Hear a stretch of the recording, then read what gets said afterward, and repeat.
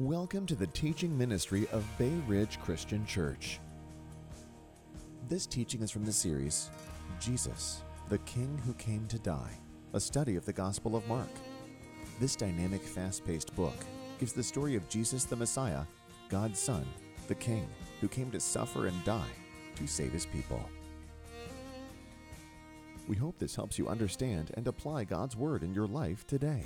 I'm going to have two after hours are going to come out this week. One of them is going to be more just kind of a general working through things, but a second one's going to be a little bit of a technical question that we're going to go through here. Jesus refers to a high priest who wasn't technically the high priest at that time. So I'll have both of those this week, and it's just a reminder that each and every week we not only have the teaching that's in here, almost every week we do put out a video that we refer to as After Hours, which is, as I've said before, kind of like the director's cut.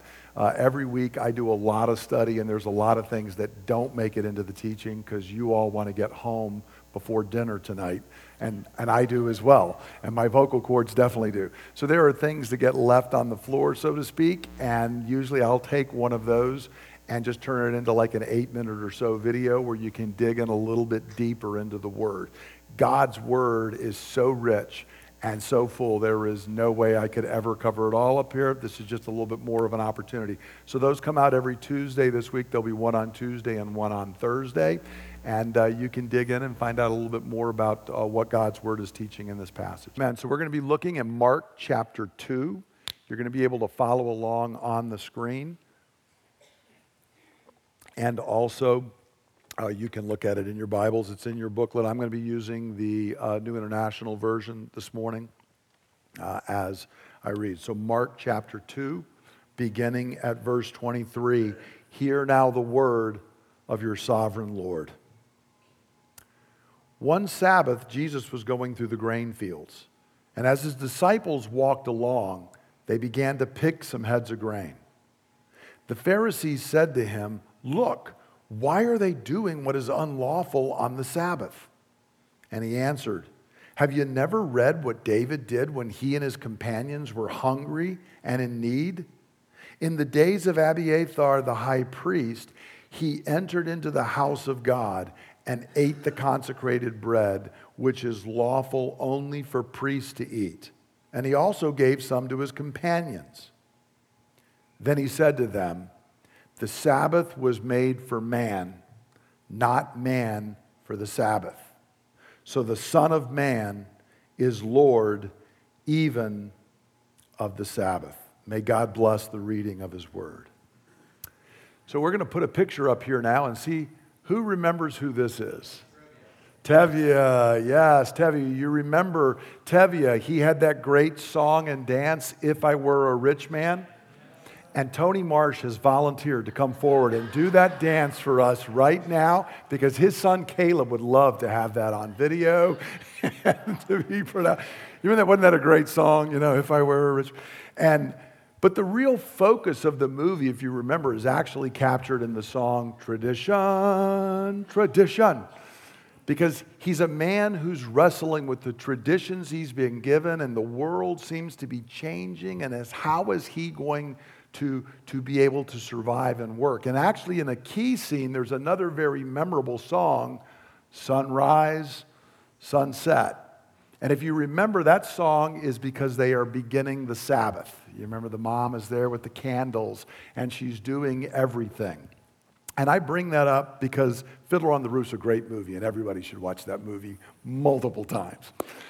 But obviously, I'm really bringing it up because this idea of tradition, and also specifically traditions around the Sabbath, are very much at the center of the controversies that are happening between Jesus and the Jewish religious leaders, really throughout the gospel, but especially in this series where we're looking at 5 controversies and really magnified this week's text and next week's, because there are 2 weeks in a row where Jesus is having to deal with the traditions around Sabbath, and he is breaking those traditions. And so it becomes a question of what really is the relationship between the Son of Man, Jesus, he makes a pronouncement today, and the Sabbath. And what does that mean for us? So that's what we're going to be looking at for 2 weeks, the Son of Man and the Sabbath. So let's dive into the text. Now note, the Pharisees here have a complaint that your disciples are violating the Sabbath. There is this Sabbath controversy. In verses 23 and 24, we're told that one Sabbath Jesus was going through the grain fields. Now what's interesting here is on the Sabbath you were hardly allowed to walk. So either the Pharisees were ignoring that Jesus was violating the distance that was allowed, but I think the more likely scenario is they're right outside the town. Okay, they're not far from where they are because you're not allowed to walk very far on those particular days. But they're in the fields, and the disciples are hungry, and rather than waiting until they get home, they start picking some of the crops, somebody's crops there, and they just start eating the food. Now, this is again an area where we look and it seems so different to us because in our culture, if I'm wandering in your garden and start picking food and eating, what is our response? Hey, stop stealing that guy's food. That's actually not the problem. That was by law allowed in Israel.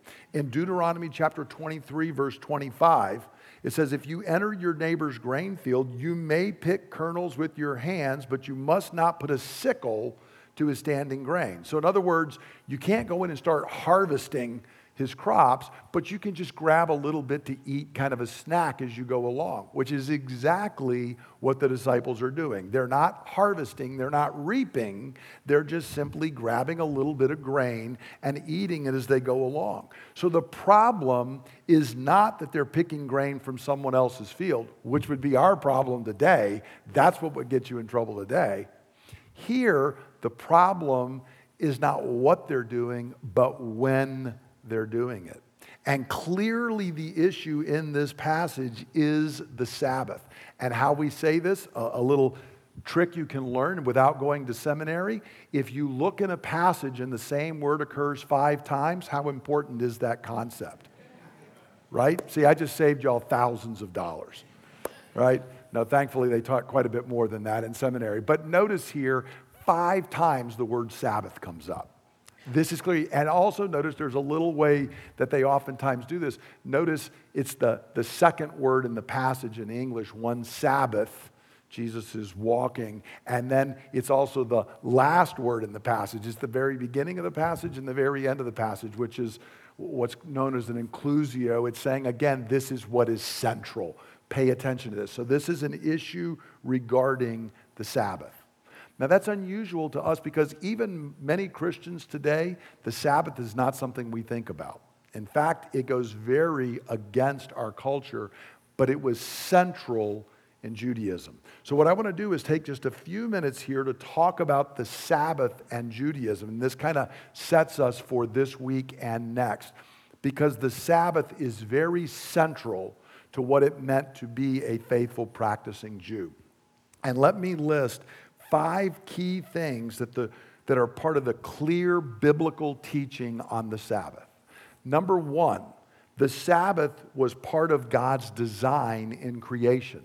Before there was an Israel, before there was a fall, there was a Sabbath. In Genesis chapter 2, we read, by the 7th day, God had finished the work he had been doing. So on the 7th day, he rested from all his work. So God blessed the 7th day and made it holy because on it he rested from all the work of creating he had done. Now you may say, I don't see the word Sabbath in there, but that's because in English, our word rested is actually the Hebrew verb Shabbat, from which the noun Shabbat comes. It's just the verbal form. The idea of Sabbath comes out of this rested because that is actually what Sabbath is about. Sabbath means to cease, to stop, to rest. And so here at the end of the creation week, God is letting us know that Sabbath is necessary. It is an essential part of creation. And we know that because God doesn't get tired. God doesn't need rest. He's doing it as a recognition to us because as the eternal non-created God, he doesn't need rest. But as finite created beings, everything else in creation does. And so notice there in verse 3, God blessed the seventh day, made it holy, because on it he rested from all the work of creating that he had done, which sounds kind of repetitive, but that's actually how it is in the Hebrew too. He's working, he's been doing that, and then he stops. And he ceases, and he's letting us know this. So even before there's an old covenant, there is the principle of Sabbath, and it applies to everyone. Whether somebody is a Christian or not, a Jew or not, Sabbath is a principle that's important to them. That's point number one.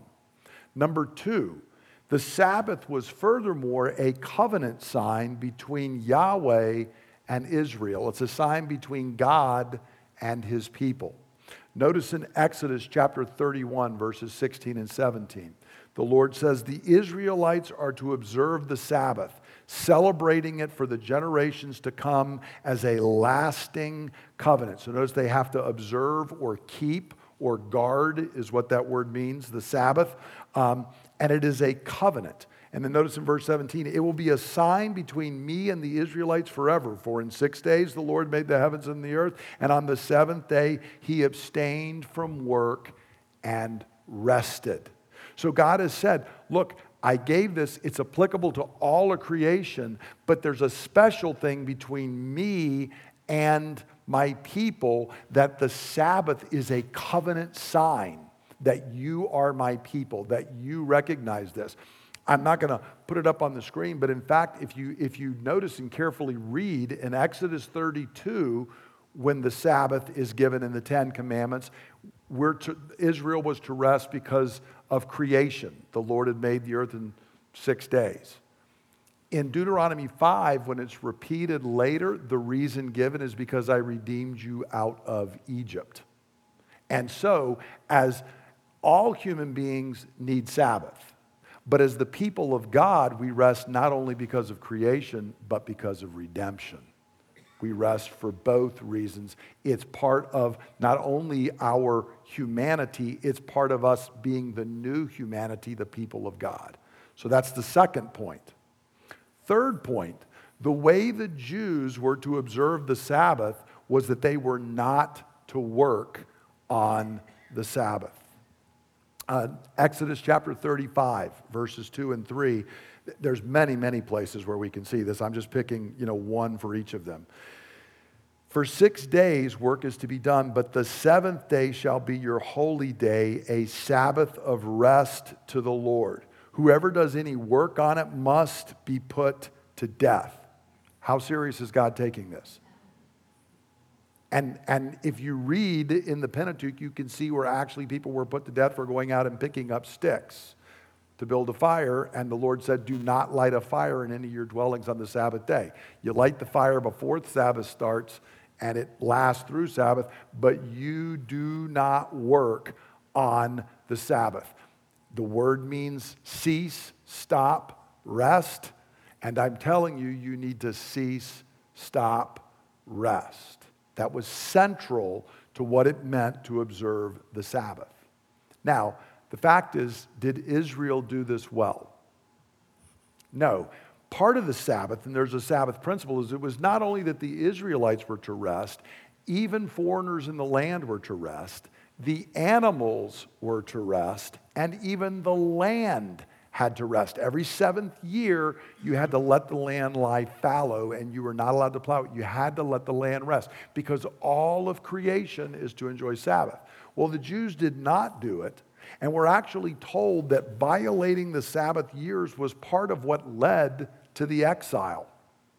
Part of why they went into exile and why the exile lasted 70 years was because for 490 years they had been in the land, had not practiced the Sabbath years, and so God basically did the math, and that means it was supposed to get 70 Sabbath years. The land will now get its Sabbath rest.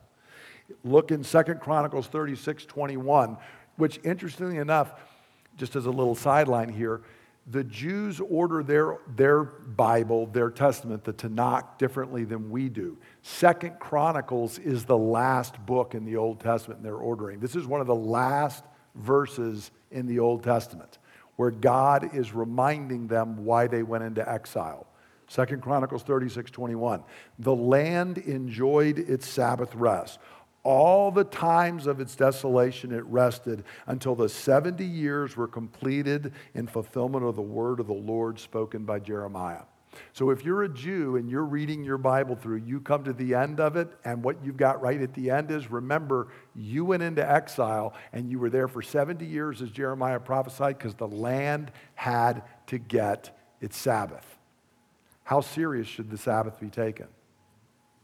Very seriously. Now, what's interesting, however, is we need to remember this is not to be a burden. This is a gift, and it is a delight and a joy. Many places that we can see that in the Old Testament. I'll just go back to the very first verse that we had and then bring in one from Isaiah.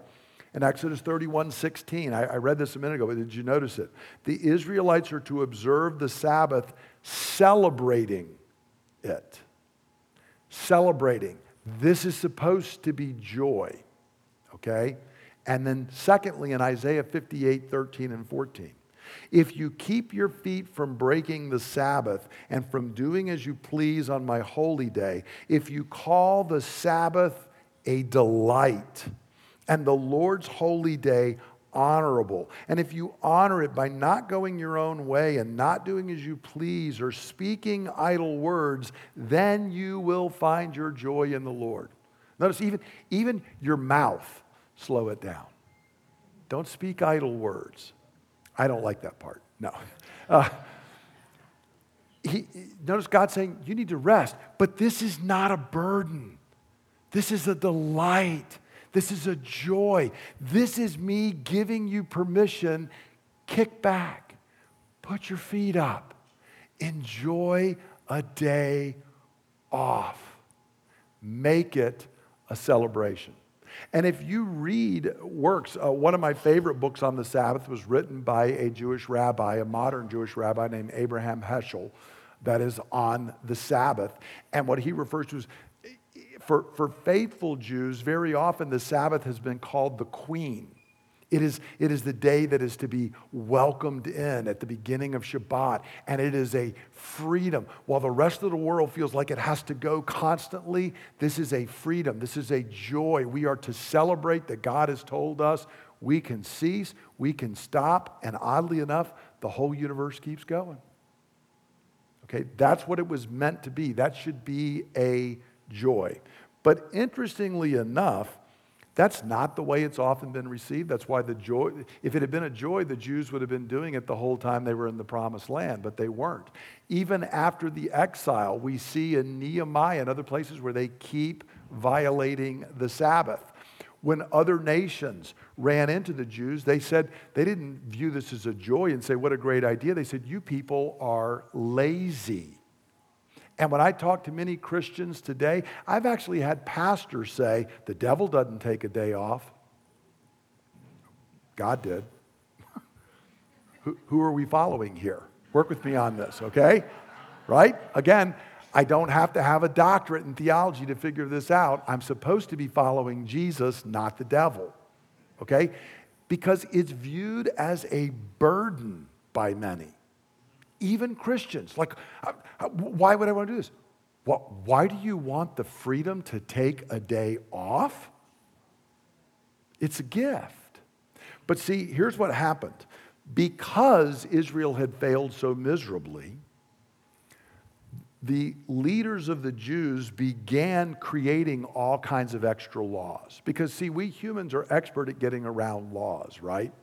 So I remember a few years ago when I was serving on the grand jury here in Anne Arundel County, one of our first cases, a guy had like 47 indictments against him or something ridiculous. And I was like, was this like John Dillinger on a years-long spree?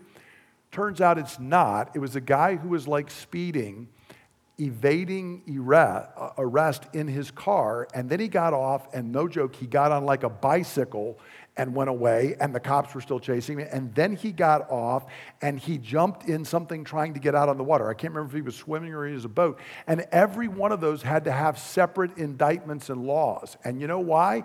Because somebody had said, well, you said evading arrest, but I wasn't in a car, and the law says I'm in the car. So then they had to add things like bicycles and boats and on foot, and every one of them got separate indictments. I was like, this is the problem with our system. Laws just keep getting added on, right? Well, the same thing happened in Israel. People aren't watching over it, so we've got to define everything carefully. So the Lord said, don't work. A writing known as the Mishnah, which contains, and we get a lot of our information about how Judaism was practicing things after the exile. The Mishnah broke work down to 39 separate categories that couldn't be done. God said, don't work. Well, we're going to go up on you and make 39 different ways. It included things like plowing, which would clearly be work in an agrarian society, and hunting and butchering. It also included tying or loosening knots. If you could do it with one hand, you could do it. If it took both hands, that was work. If your shoe comes untied, wait till after Sabbath. I wish I was making this up, but I'm not. Sewing more than one stitch. Writing more than one letter. If you fall and you dislocate your foot, wait till tomorrow to get it fixed. Okay, anybody starting to see a problem? Okay, in the Dead Sea Scrolls, it forbade carrying children. Okay, parents, the young child, can you imagine that? For 24 hours, that baby's crying, no picking that baby up. You can't carry them. You cannot do this. You cannot help an animal give birth, or this will sound familiar to Jesus' thing, because the Dead Sea Scrolls is even more than the Pharisees. If an animal falls into a pit, you may not save it. Remember, Jesus actually asked that. If an animal falls into a pit, don't you guys go get it? Because the Pharisees allowed that, but the Dead Sea Scrolls did not. The answer is nope. You just better hope it survives. Okay? Now, what's interesting is they realized we don't actually have biblical basis for all of this. So, in the Mishnah, it says this: the rules about the Sabbath, festal offerings, and sacrilege are as mountains hanging by a hair. For Scripture is scanty, and the rules are many. Amen and amen. They're almost proud of that. We're going to see in a moment, Jesus is not impressed. Okay? Mountains hanging by a hair. Because God gave very simple rules in the Scripture, we've broken it down to all of these things. And so what had happened was the tradition regarding reaping on the Sabbath, because that's what's going on in this passage. In the Scripture, in Exodus chapter 34, here's what God said. 6 days you shall labor, but on the seventh day you shall rest. Even during the plowing season and harvest, you must rest. That's Exodus 34:21. So if it's plowing season, you can plow for 6 days and plant crops, but on the Sabbath, you don't go out and plow, which the Mishnah said. And during harvest season, you can harvest for 6 days, but you cannot go out there with your sickle and be cutting down the grain on the seventh day. So it clearly prohibited going to the field to actively harvest crops. What farmers did regularly, you had to stop that on the Sabbath day. But the tradition said, yeah, but see, some people, they're rubbing that grain together. We got to stop that. Now, notice, Exodus 34 does not say you can't rub grain together. In fact, as we saw in Deuteronomy a couple of minutes ago, Deuteronomy said, look, when you're going through your neighbor's field, you cannot put a sickle to it. You can't be harvesting, but you can just rub a few grains together because that's not harvesting. But see, here's what a religious spirit says. Well, Jesus, you might think it's not harvesting, but if you'd asked my advice, you'd have known better. That's in essence what they're saying. So they're saying, no, you can't do it. Even rubbing grain together is prohibited. So the disciples had not violated actual Old Testament commands, but they had clearly violated the traditions that had developed around the Sabbath and the commands that were there. They had not violated the hair, they had violated the mountain that was hanging by the hair. So how is Jesus going to reply? Because this is known. You could not be in Israel and not know about these laws. They're practiced and enforced everywhere. And interestingly, today, I read a book just a year or two ago. I've done a lot of reading on Sabbath in recent years. Even in modern Israel today, an American that had been there commented, you don't realize what it's like to not hear trucks rumbling down the road and activity basically stop. That still happens basically in modern Israel today. Okay? So, they knew what was going on. How's Jesus going to respond to this? This is where we see the Son of Man and the Sabbath. So notice, and we can learn a lot about how Jesus does this. Number one, Jesus doesn't go to the tradition. He goes back to Scripture. But he picks a really unusual Scripture. And we're going to see why he's driving at that, because the point in the Scripture is not so much about Sabbath as it is about who Jesus is. So notice he says, have you never read what David did when he and his companions were hungry and in need? And in the days of Abiathar the high priest, he entered the house of God, ate the consecrated bread, which was lawful only for priests to eat, and he also gave some to his companions. So we have David doing something that seems to violate actual Torah, and in fact it does, and David is then giving it to his companions. Now, this is a story, you can actually read this in 1 Samuel 21, 1-7. David is fleeing from Saul. Saul is trying to kill David. Saul is the leader of Israel right now, but David is already the anointed king. God has already said David is the real king. I'm done with Saul, okay? And David is having to flee Saul because Saul is persecuting David, the anointed one. David the king. And Jesus points out here, and again, I'm going to go into this, it's technically Ahimelech, who is Abiathar's father, that is the high priest at the time. And I'll go into why Jesus uses the other, because Ahimelech dies shortly after 1 Samuel 21 because he gives the bread to David. Doeg the Edomite goes in and he slays him at Saul's word. He actually kills him. And so, but what's interesting is, if you read the story, David, the anointed one, goes in and he lies. I've been sent on a mission by Saul. This is a holy mission. So I know normally you wouldn't let me have the bread. No, actually, Torah says never could you have the bread. But I'm on a mission from the king, which he's not. And they still give David the bread, and he gives it to his companions. Okay, so it's really interesting. And what Jesus is pointing out is, God doesn't say it was wrong for David to get the bread, even though it actually went against Torah.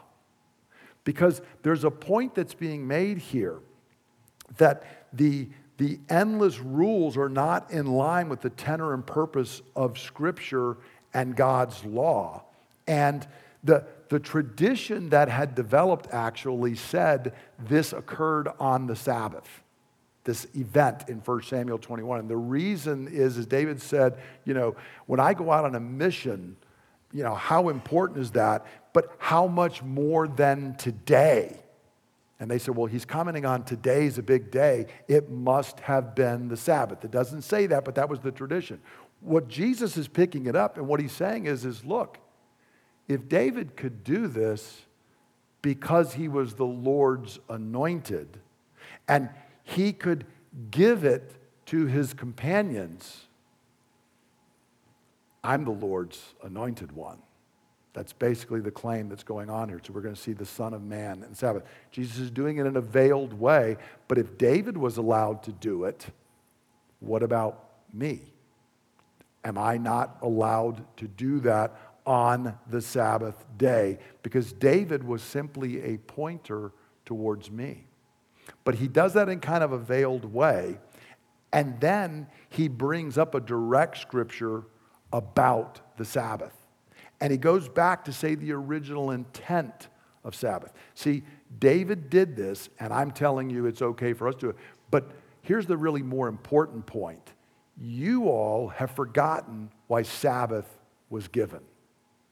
See, verse 27, the Sabbath was made for man, not man for the Sabbath. He cuts through all the oral tradition and he goes back to the scripture to determine the meaning of Sabbath. And Jesus does this multiple times. He's asked one time about divorce because there's two different ideas regarding how often you can get divorced. And Jesus cuts through it all and says, have you not read in the beginning that God made them male and female? And for this reason, a man will leave his father and his mother and be united to his wife, and the two will become one flesh. Therefore, what God has joined together, let not man separate. See, Jesus says, you're asking all the questions about your tradition and divorce. I'm asking you, what is marriage?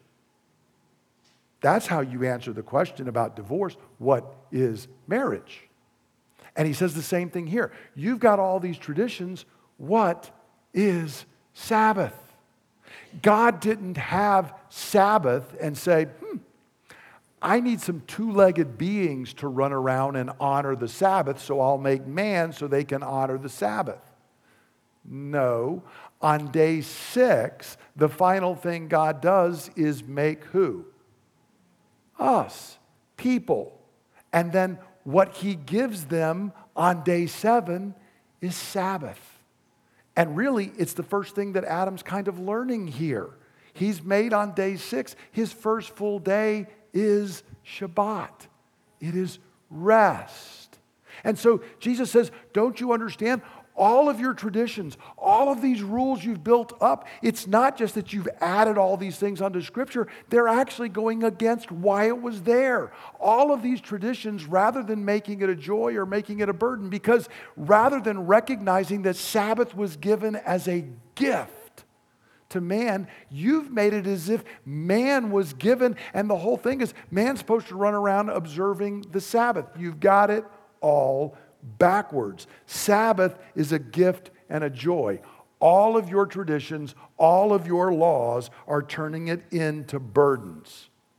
In essence, what Jesus is saying is, rubbing a few heads of grain did not violate God's gift of Sabbath, even if it violates your endless rules. The universe is not stopping because my disciples rubbed a couple of heads of grain, which is not prohibited in the Old Testament and does not in any way, shape, or form violate why the Sabbath was given. And then Jesus makes another pronouncement on top of it, which is verse 28. So the Son of Man is Lord even of the Sabbath. See, he's kind of bringing the 2 points together. I'm the true David. I'm the true anointed one. I tell you what Sabbath is about.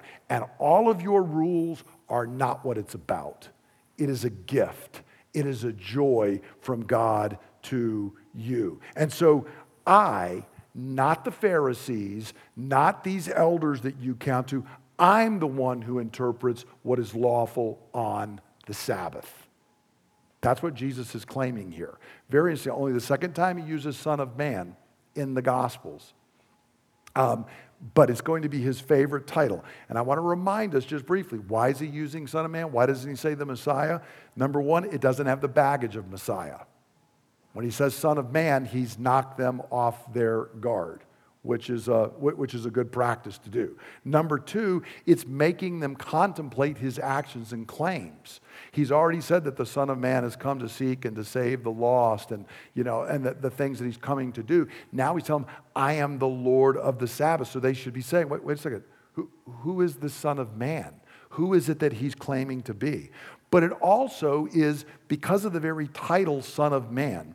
Number one, it points to who Jesus is, the second Adam, the true Adam, the fulfillment of God's call for all of humanity, and the Son of Man from Daniel 7, who is this character that is full of divine authority that goes up in Daniel 7, 13, and 14. You can read the phrase being used where this person has full authority. And so Jesus is saying, as the second Adam, as the one who fulfills the call of humanity, I'm here to tell you what Sabbath was for. I'm cutting the Gordian knot of all these rules you have built up and getting back to what this is. It's a gift from God. One of the commentators put it this way, because this is what Jesus is really getting to. This statement that the Son of Man is Lord of the Sabbath boldly affirms that as the Lord, the Son of Man is the one who decrees what is lawful and unlawful, permissible and impermissible, and any customs ordained by the Pharisees or their traditions are thereby rendered null and void. It is Jesus who makes plain the humanitarian purpose of the Sabbath, and his word is final. That last phrase we should remember regarding every topic, not just the Sabbath. His word is final. The Son of Man is Lord of the Sabbath. The Son of Man is Lord of all. He's bringing this up to them. And again, we have to see, is this going to come up again and again in the gospel? The central issue is who Jesus is. When, as I said last week, when you put those spectacles on, everything falls into place. Everything comes into place. So how do we apply this today? When we're hearing this, what does this mean to us? I think there are two key things, and then we will come to our table of Sabbath rest. First question is not to look, I don't want us to look at the Pharisees and those bad people. I want us to ask ourselves a question. Do I see the danger of adding to God's word? This is a conflict that happens over and over. In many ways, you can almost sum up Jesus' conflict with the religious leaders of, you keep adding to the word of God, and I keep going back to the word of God. Do I see the danger of this? See, the problem is not the word of God. Jesus didn't say, well, the Sabbath was a bad idea.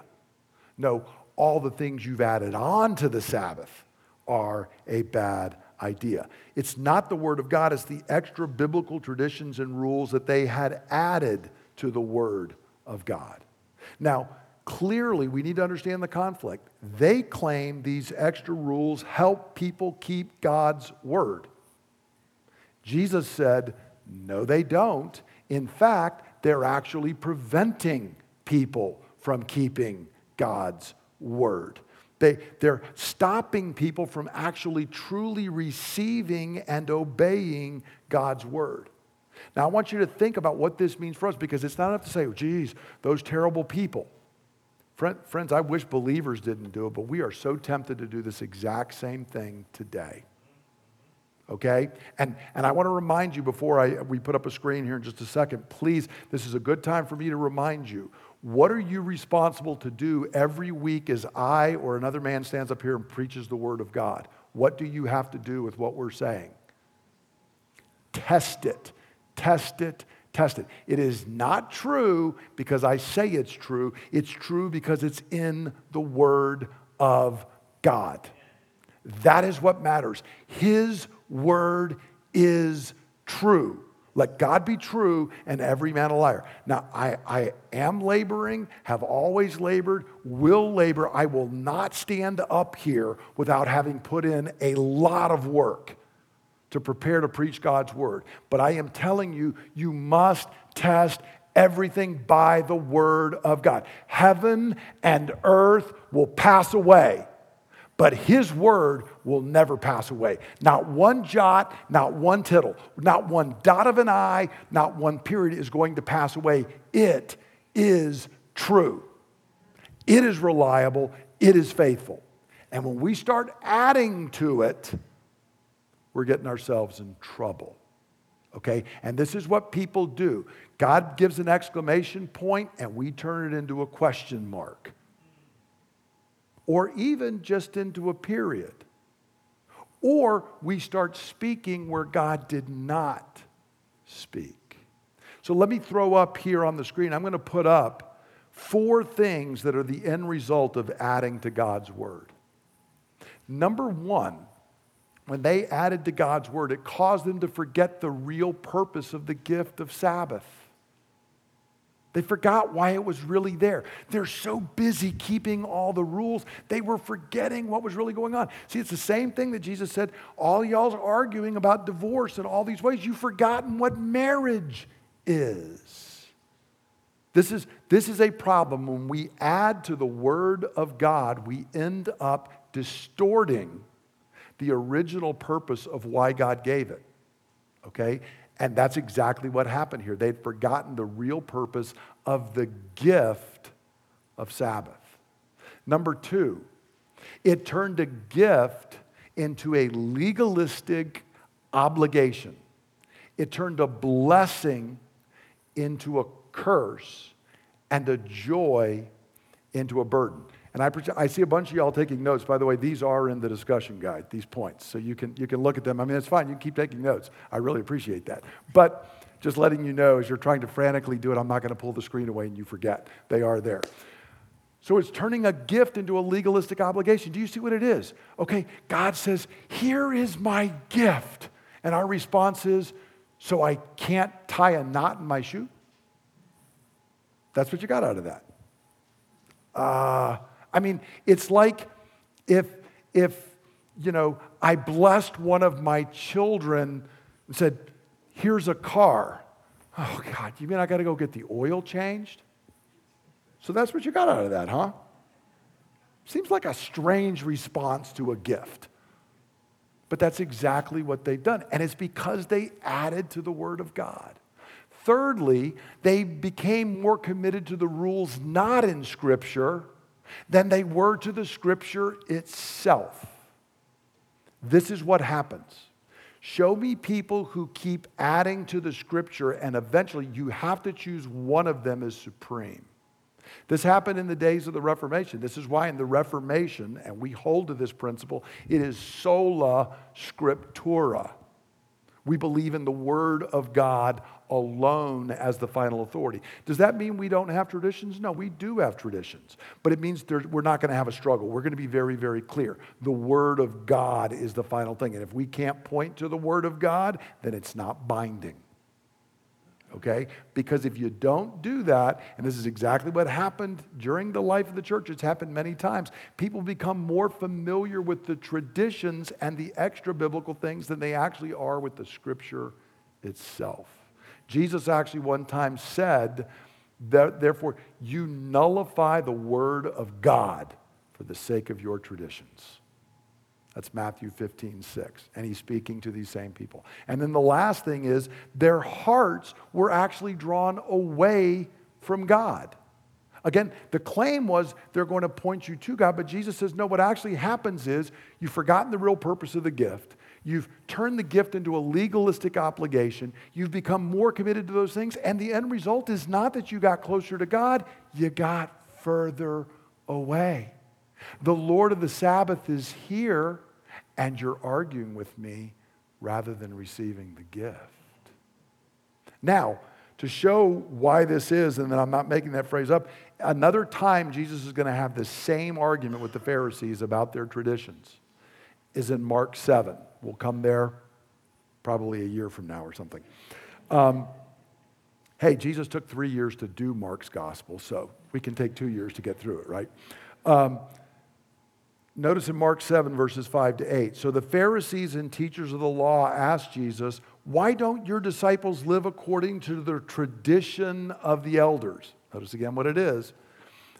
Instead of eating their food with unclean hands. You've got to go through these ceremonial washings, which are commanded where in the Scripture?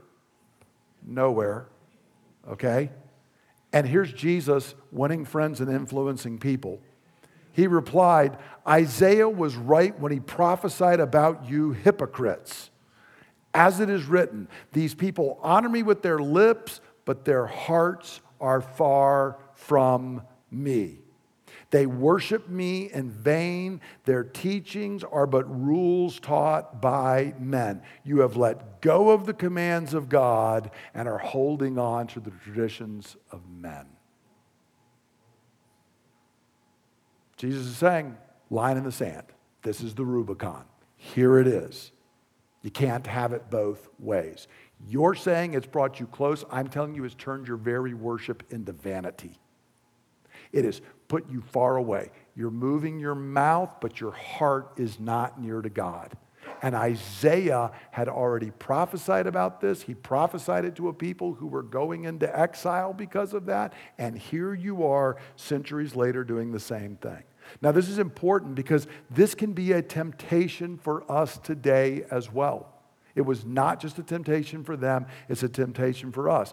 Because, see, people can try to start getting around God's word. That's what started this. Remember, they didn't just decide to do it. It was that people kept trying to violate and get around, and they needed to do the Holy Spirit's work. And so they kept piling up all kinds of rules to get around it. And so as people try to do that, you know what there's a temptation for us to do? Oh, so I'm going to build another wall over here.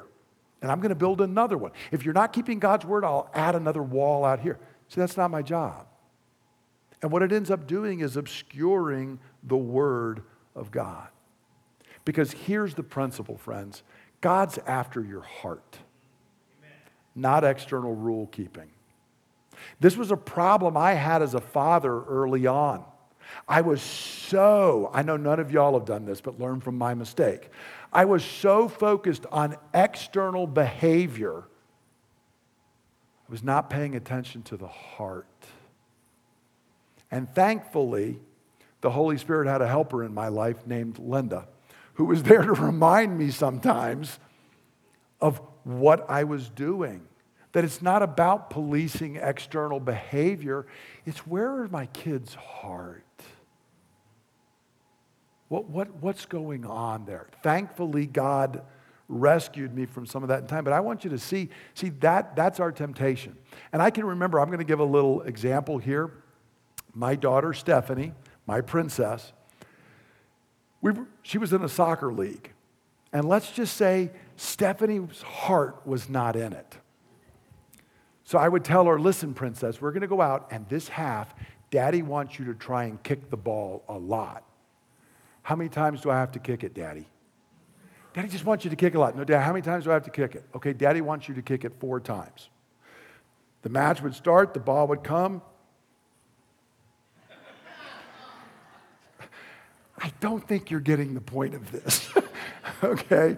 But that was it. I'm going to do what you said. I'm going to do the bare minimum, and then I'm done. And we can laugh. My princess was like 5. Do we do the same thing? Jesus, how many times do I have to forgive a man? 7. Anybody want to bet that Peter just had something done the 8th time? Is that not our way?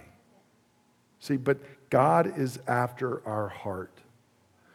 Do I know and love and walk with God? Or am I just trying to keep rules?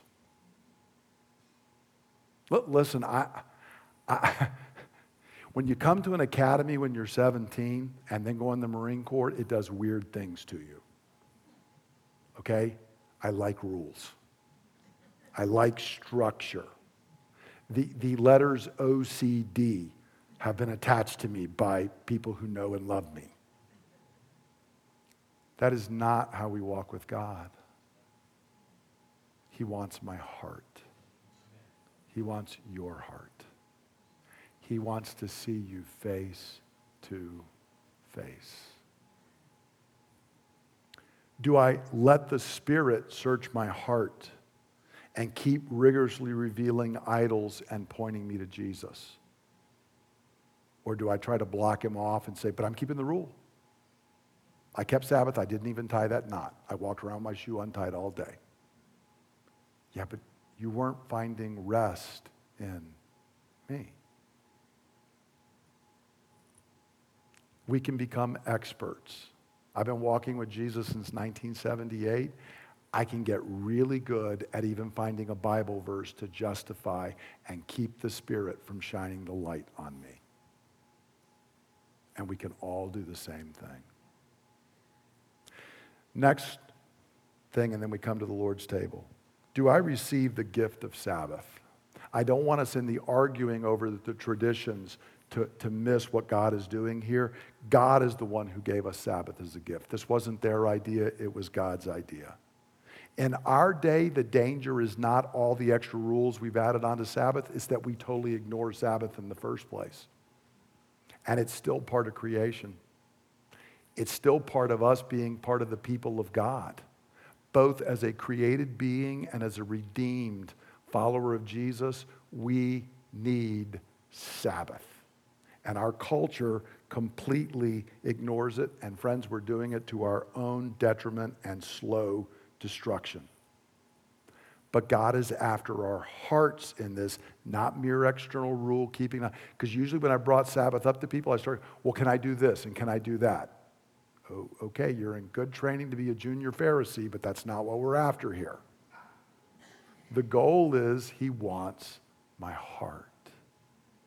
Okay? Am I receiving that? So let me ask just a couple of questions when we come to the Lord's table. Do I have daily and weekly Sabbath when I just shut down and rest? Each day and especially each week. Not because I'm earning my salvation, not because I got to, because I realize God's given this to me as a gift. Our culture is telling me no. It does not want me to slow down. But God's saying, Sabbath. Do I receive that?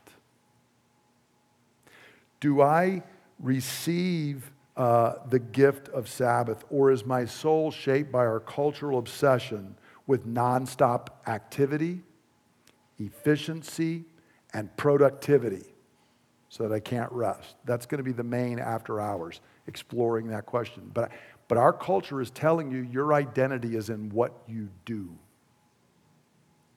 Okay? And it's an obsession.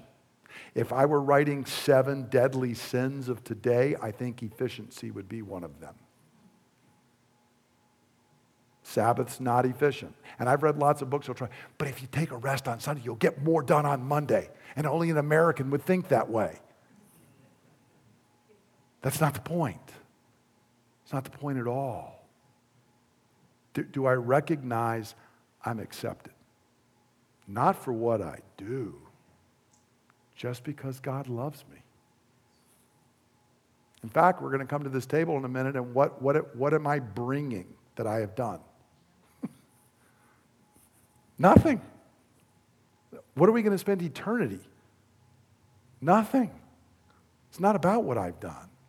This is a profound principle, but our culture is shaping us to not follow that. So we're going to come to this table of Sabbath rest. And I want to encourage you that we come to this table to rest from our works. And we come to this table to have our hearts renewed in the presence of Jesus, the Lord of the Sabbath. And we come to this table to receive refreshment and strength from Jesus, our Sabbath. And so I'm going to begin by reading a passage in the New Testament about Sabbath, where the writer to Hebrews is showing how Jesus is superior. And he shows that Joshua, which is the same name as Jesus, the Joshua in the Old Testament didn't really give the people rest, even when they came into the land. And so the Word of God says, there remains then a Sabbath rest for the people of God. For anyone who enters God's rest also rests from his own work, as God did from his. Let us therefore make every effort to enter that rest. What an unusual phrase. Let us make every effort to enter that rest so that no one will fall by following their example of disobedience. Brothers and sisters, I want to invite you to the table today, the table of Sabbath rest. This table is open to anyone who comes resting from their own work. If you want to come and say, I'm here, Lord, look at what I've done, please do not eat. You'll eat and drink judgment, not grace. But if you come and say, I don't have any works that could possibly justify me being at this table anyway, then you are welcome to come and to be part, to receive from the Lord. And that's what I encourage us to do. Come, rest. Receive the grace of our Lord. For I received from the Lord what I pass on to you, that the Lord Jesus, on the night he was betrayed, took bread. When he'd given thanks, he broke it, said, this is my body, which is broken for you. Do this in remembrance of me. And in the same way, after supper, he took the cup. He said, "This cup is the new covenant in my blood, which is poured out so that your sins may be forgiven. Drink from this, all of you, in remembrance of me. For as often as you eat this bread and you drink this cup, you proclaim the Lord's death until he comes." Brothers and sisters, let's get ready to take the bread together. Let's just let the Holy Spirit speak to us for a minute. If there's any area where you've not been entering into the Lord's rest, let the Spirit reveal that to you before we come to the table. Father, we come to this table not based on our own works, but in the work of your Son, Jesus our Lord. For even the best of our works are stained by sin and fall short of your glory. But his works are complete and perfect in every way, sufficient to bring us full salvation now and forevermore. And so, Lord, we are here resting from our work, and we take this bread in faith, looking forward to our eternal rest as we celebrate around your table. Brothers and sisters, take and eat. Lord Jesus, as the Son of Man, you fulfilled our call of perfect obedience to the Father, completing the call of God for humanity. Where Adam disobeyed, was driven from paradise, and forced to work under the curse, you have obeyed, you have opened paradise, and you have entered perfect rest. And Lord, you offer that Sabbath rest to us as your people. So today, at this table, we rest from our works. We cease from our deeds and rest in your work for our justification. We cease from our strivings and rest in your work for our sanctification. And we cease from our labors and rest in your work as we look forward to our glorification. So we take this cup in faith, knowing that your blood has secured our place as your people, and it will keep us until we enter our final rest and we see you face to face. Take and drink. Let's stand together and cry out to the Lord, asking the Holy Spirit to seal this and work in us throughout this week. Lord, what a gift we have been given in Jesus our Lord. The rest we could never receive or earn under the law, we are given as a free gift of grace in him. So we ask now for the fullness of your Spirit to be poured out upon us and stirred up within us. Lord, we ask that this week when we are tempted to turn back to our works to earn your favor or to create our own identity, may the Spirit point us again to Christ. May we draw upon his power this week rather than the power of our own flesh. May our hearts, which are ever restless apart from you, be drawn to you this week so that we find the true rest for which we have been made.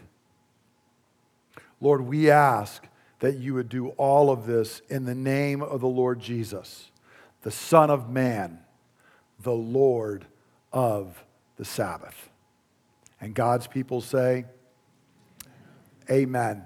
Now may the Lord bless you and keep you.